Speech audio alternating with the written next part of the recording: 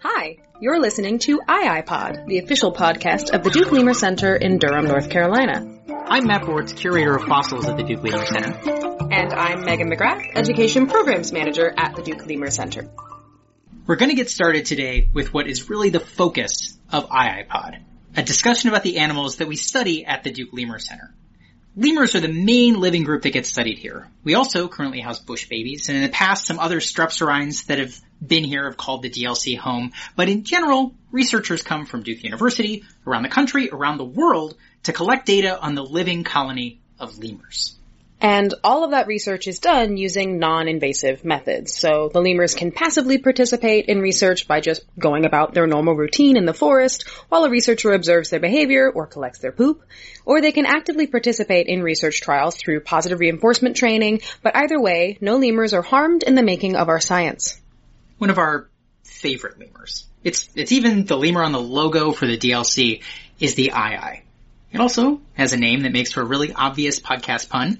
So, to get the ii pod off on the right foot, we wanted to start with a series of conversations with ii experts. My name is Adam Hartstone-Rose, and I am a professor of biological sciences at North Carolina State University.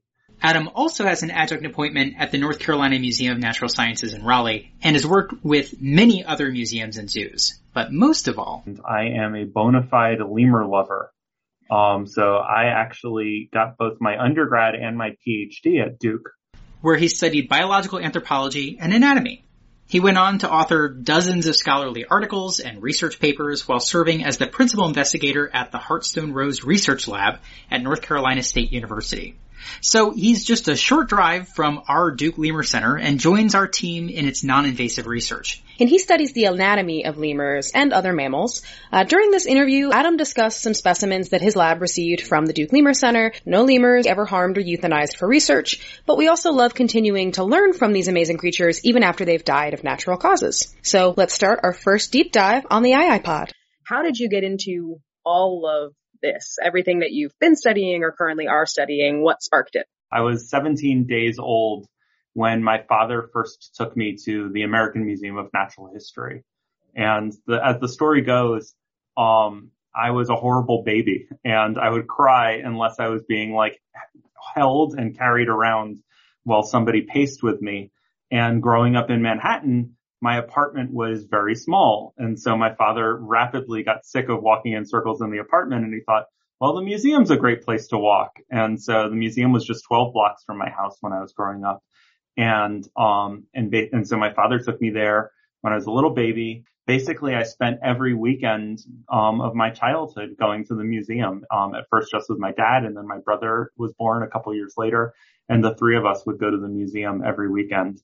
And I grew up with this amazing love of science and biology in a place that is as biologically fake and sterile as possible, right? So Manhattan is all concrete and asphalt, and even Central Park is all contrived. And yet, I grew up, in Africa and Asia, and eventually, I discovered this crazy store called Maxilla and Mandible that sold skulls and skeletons and things like that. And so when I was 10 years old, the manager of the store handed me a broom, and he told my father that he'd put me in a taxi when I was done. And that's where I started learning about all the scientific names of species. And eventually I started working down in the basement where they mounted skeletons and prepared, skulls. And once I basically learned everything I could at that store, the manager, who at that point became almost a second father to me, he organized for me to start working at the museum with some of their friends over there. And so I started working in mammalogy when I was 12. And then when I was 14, I started working in anthropology. There, he worked with renowned anthropologist Ian Tattersall. Dr. Tattersall is credited as the first Western scientist to see golden crown shavak in the wild, now known as Sapropegus tattersalli. In 1974 in Madagascar. When it was studied years later by the Duke Lemur Center, the researchers named it for Dr. Tattersall. Adam's research continued into his teens, thanks to many mentors that followed Dr. Tattersall. And so when I was a teenager, when I was 16, I went to Madagascar for the first time. I missed like my PSATs and all this stuff. And all my teachers basically were able to exact whatever kind of toll they wanted from me. So Adam had to do a science fair project, which I thought was really beneath me, and I did not want to do this. Of course, he focused on the lemurs he'd learned about in Madagascar.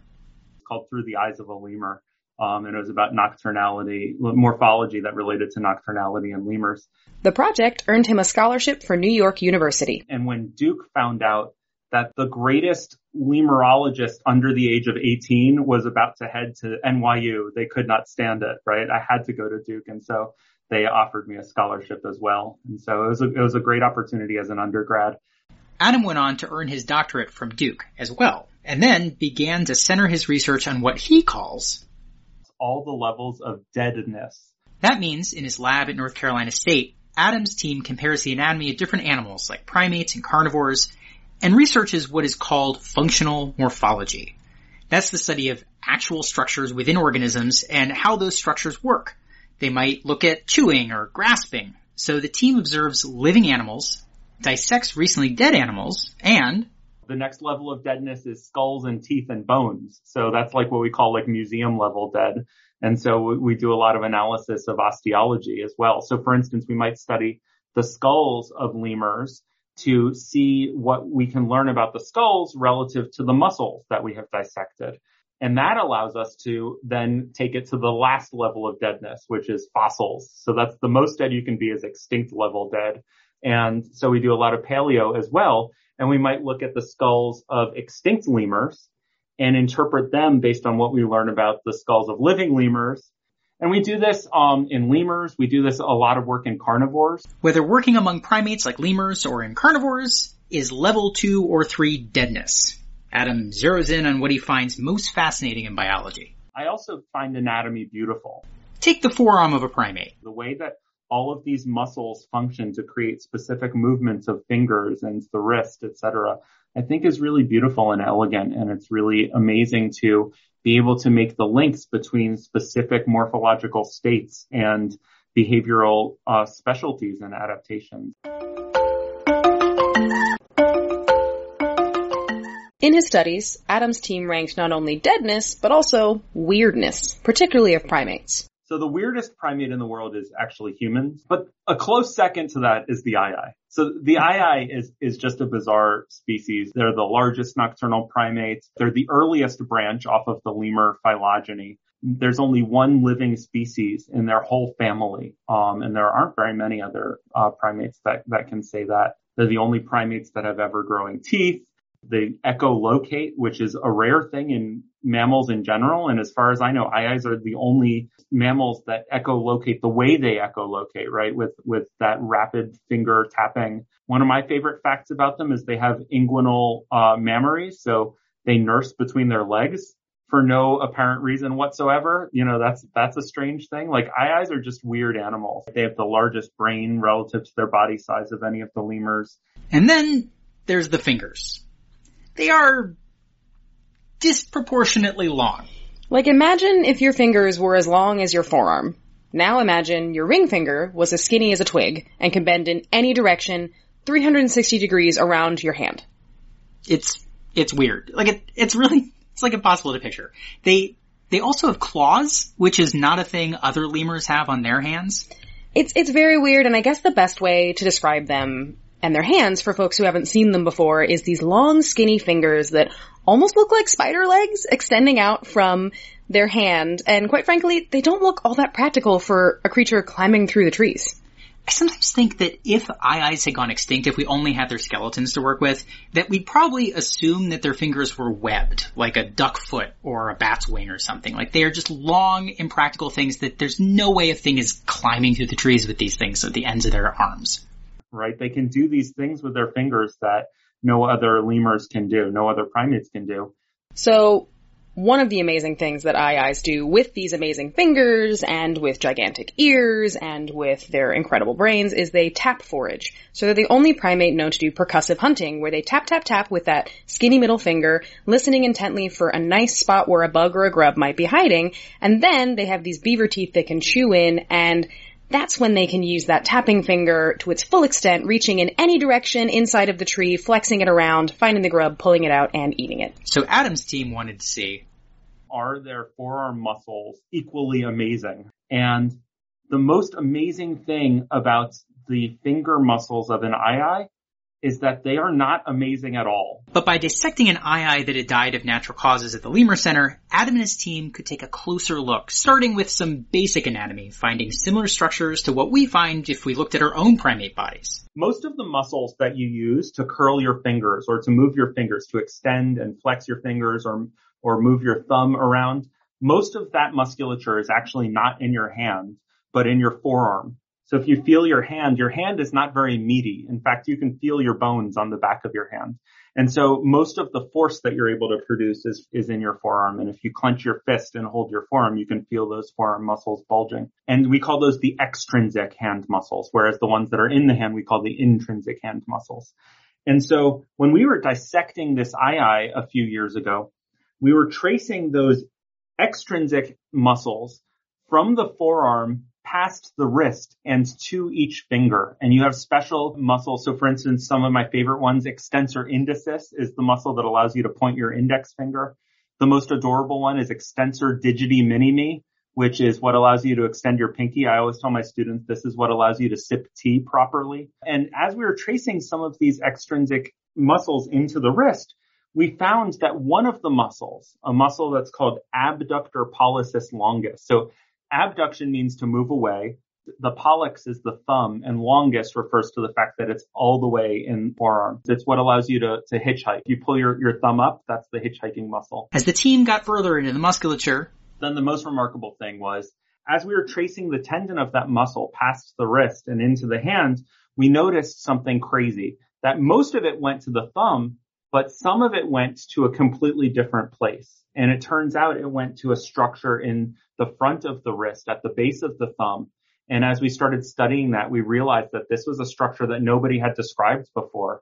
And in fact, not only does that one muscle control the movement of the structure, it's called the pseudothumb. Not only does this muscle control the pseudothumb, but there are two other muscles that attach to the pseudothumb in order to move it in other directions.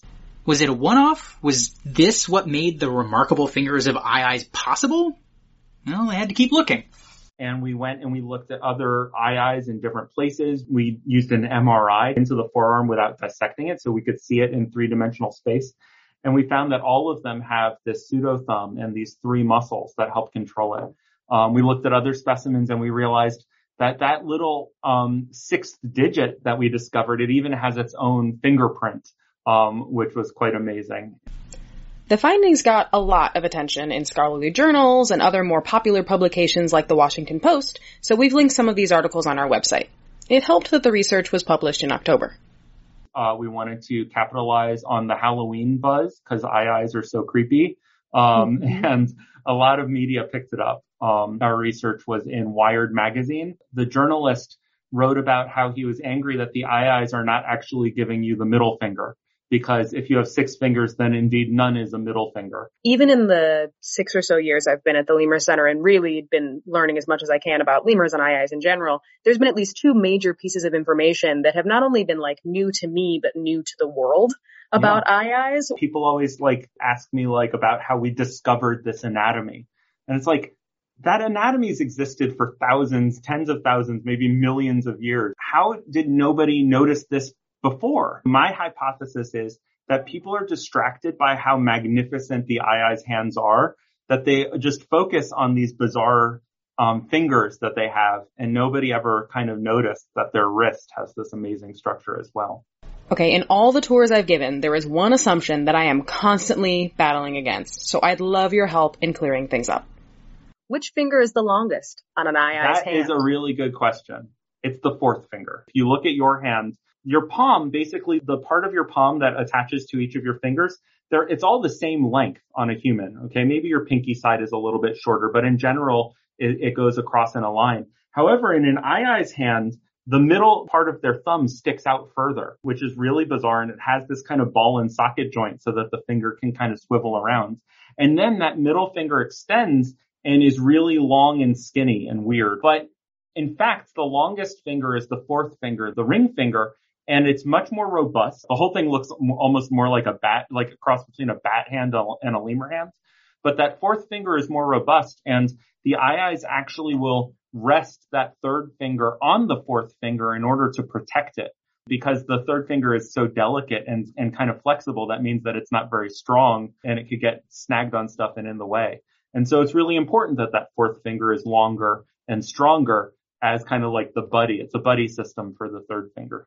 What is the kind of going hypothesis for the other weird finger, like pseudo-thumb? Why have a pseudo-thumb and why other lemurs wouldn't? First of all, we're not sure that other lemurs don't have a pseudo-thumb. So we have to look more carefully. So the pseudo-thumb comes off of the carpals. So at the base, your wrist is full of little bones, little knobby bits called carpals, and is a little bone that most primates actually have called a radial sesamoid. So it's a little extra bone at the base of the thumb. It exists in most primates, but not humans. So again, humans actually are the weird ones in this, not the aye-ayes. And that's the bone that became exaggerated and became this pseudo-thumb. But I do believe that it is much more emphasized in aye-ayes than it is in other primates. And the reason that I think that this occurred is because the aye-ayes' fingers are so good at their weird thing, which is that tap foraging, that they happen to have been made worse by evolution for finger stuff. It's not good at grasping, right? So if something becomes long and thin and skinny, then you can stick it in holes, or you can reach farther, or you can eventually evolve into a wing or something like that. What you can't do is you can't also be strong, right? Because there's a trade-off between its basic leverage. Something that's long and skinny is not going to be a good lever for force transmission. And the problem is that an aye-aye is a substantial animal. So it's the largest nocturnal primate in the world. It's actually a relatively large lemur, right? It's bigger than most lemurs. And yet also the aye-aye is very arboreal. So it doesn't spend time on the ground. It hangs out in trees. It climbs around on branches. And yet it lost the ability to use these amazing fingers for strong grasping, which is something that you need to do in a tree. And so I believe that what happened was evolution allowed this piece of anatomy to become accentuated in order to compensate for the anatomy that was being lost and taken over by this other function. So as aye-ayes became amazing at tap foraging and therefore not so great at grasping, their wrists evolved greater levels of grasping than we would have in other species. We do see this kind of pseudo-thumb adaptation in other mammals, most famously in the giant panda. Giant pandas happens to have evolved from bears, and bears lost thumbs. They lost their opposable thumbs. And so that happened early in the bear lineage, but then the panda lineage did something really strange evolutionarily, and that is that they started eating a horrible diet, like the worst diet, which is bamboo, right? So bamboo is unhealthy. It doesn't have a lot of nutrition. It requires a very difficult processing. And one thing that it also requires is grasping around a piece of bamboo in order to hold it.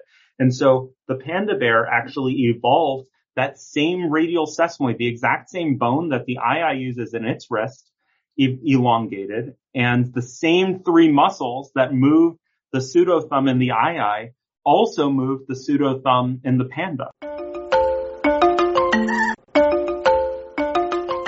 An adaptive radiation occurs when an ancestor species arrives in a new place and starts to diversify. Descendant species can take on really different ecological roles from that founding ancestor because there are new opportunities in this new place that weren't there where the animal came from. So Darwin's finches in the Galapagos is a classic example of an adaptive radiation as the finches show up in the Galapagos and there's not a lot of other birds that are doing things like basically being woodpeckers. And so finches become woodpeckers. Lemurs are a great example of an adaptive radiation in Madagascar, and because Madagascar is so isolated, aye-ayes could adapt to take advantage of a niche that only they could occupy because there weren't other animals that were going around eating up all the bugs that were stuck in the tree trunks. One of the reasons that an aye-aye can be quite squirrel-like is because there aren't squirrels in Madagascar, and so that primordial lemur, one branch of them, went down that avenue.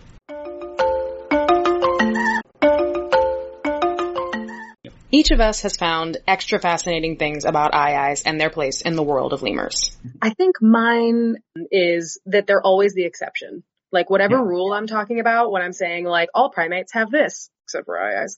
All lemurs have this, except for eye-eyes. Like it's always an exception. Like I even was doing a children's presentation where I had like a list of lemur adaptations, and then I had like half of those didn't apply to eye-eyes. And so it's just really interesting, and it makes them such a fun way to talk about things for people of all ages, because like you don't have to find other animals to compare and contrast. Just use an eye and like compared to the entire rest of their lineage that we know of that's extant and living today. And there's like half of the things that are present on an eye are like technically wrong for being a lemur or for being a primate or for anything else that they're supposed to be related to. And one of those exceptional behaviors of the eye is that tap foraging.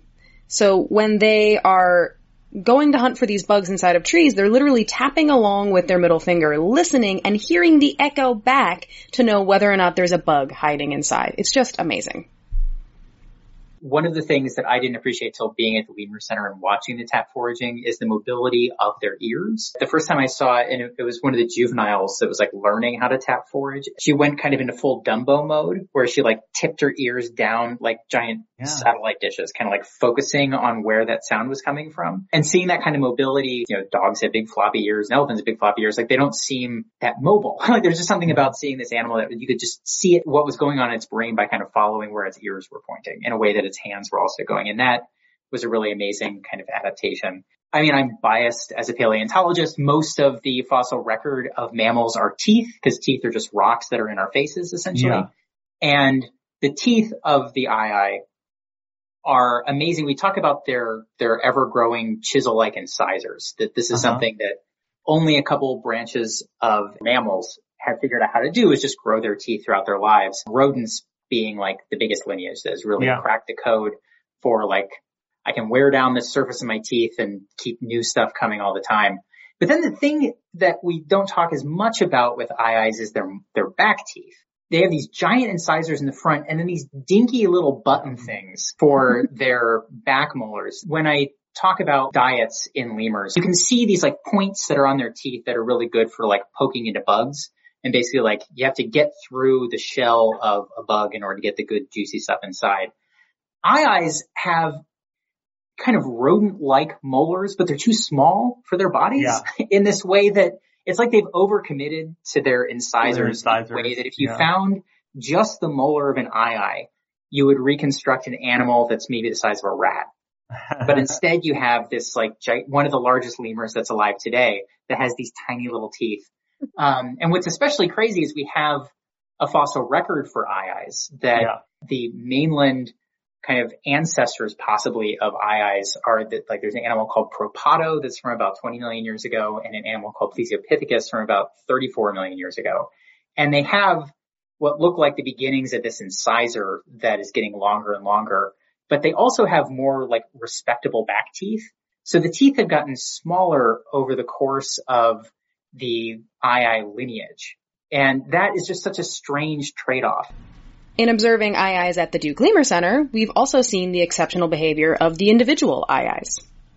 We have had particular eye-eyes who really take the like use of the tapping finger to an extreme. People are always shocked to find out that that's like the main way an eye drinks water. Like they have a perfectly good mouth, but no, they mainly drink water with this flimsy tiny tapping finger that they like scoop a meager amount of water out. Eating an egg is really fun. The eating an egg. We have a great video on our Facebook if you search for it. That's great. Also, individuals will take it to an extreme where apparently we had one who would even eat a grape by using the tapping finger.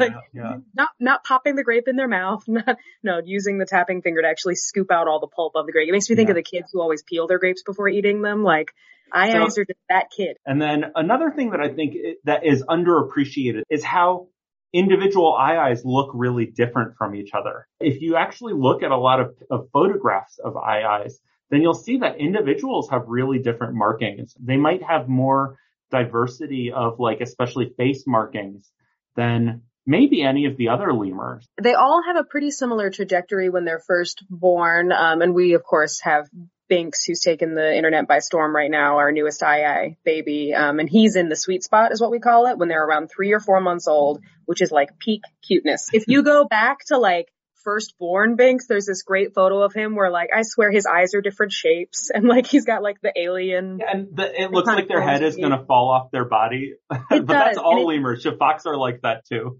And to be fair, controversial statement, sorry to all the parents out there, but like newborn baby primates are strange looking. Like they just are. And so like, that's a universal. But once eyes hit about 3 months old, they all go through this really cute phase where all their facial fur has come in. They've got these cute little faces. They've got these big old floppy ears and they're covered in hair. And then once they go past that stage, that's when I feel like the individual personalities start to show. And you're right. Now that I think about it, more than any other lemurs we have, I can see a photo. Oh, that's Agatha. I can recognize that face anywhere. And for all of these reasons, we all find eyes so fascinating. We hope that you'll continue to join us as we find out more about eyes and their unique place at the Duke Lemur Center and in Madagascar. Special thanks to Dr. Adam Hartstone-Rose for joining us in this episode of iPod. Thanks for joining us on this Duke Lemur Center journey. Subscribe and discover more episodes each season. We look forward to sharing more about the Duke Lemur Center with you soon, and in the meantime, follow us on social media and visit us at lemur.duke.edu. A special thanks to Julie Bortz who edited this episode, and thank you and goodbye for now. From Matt and Megan and all the primates at the Duke Lemur Center.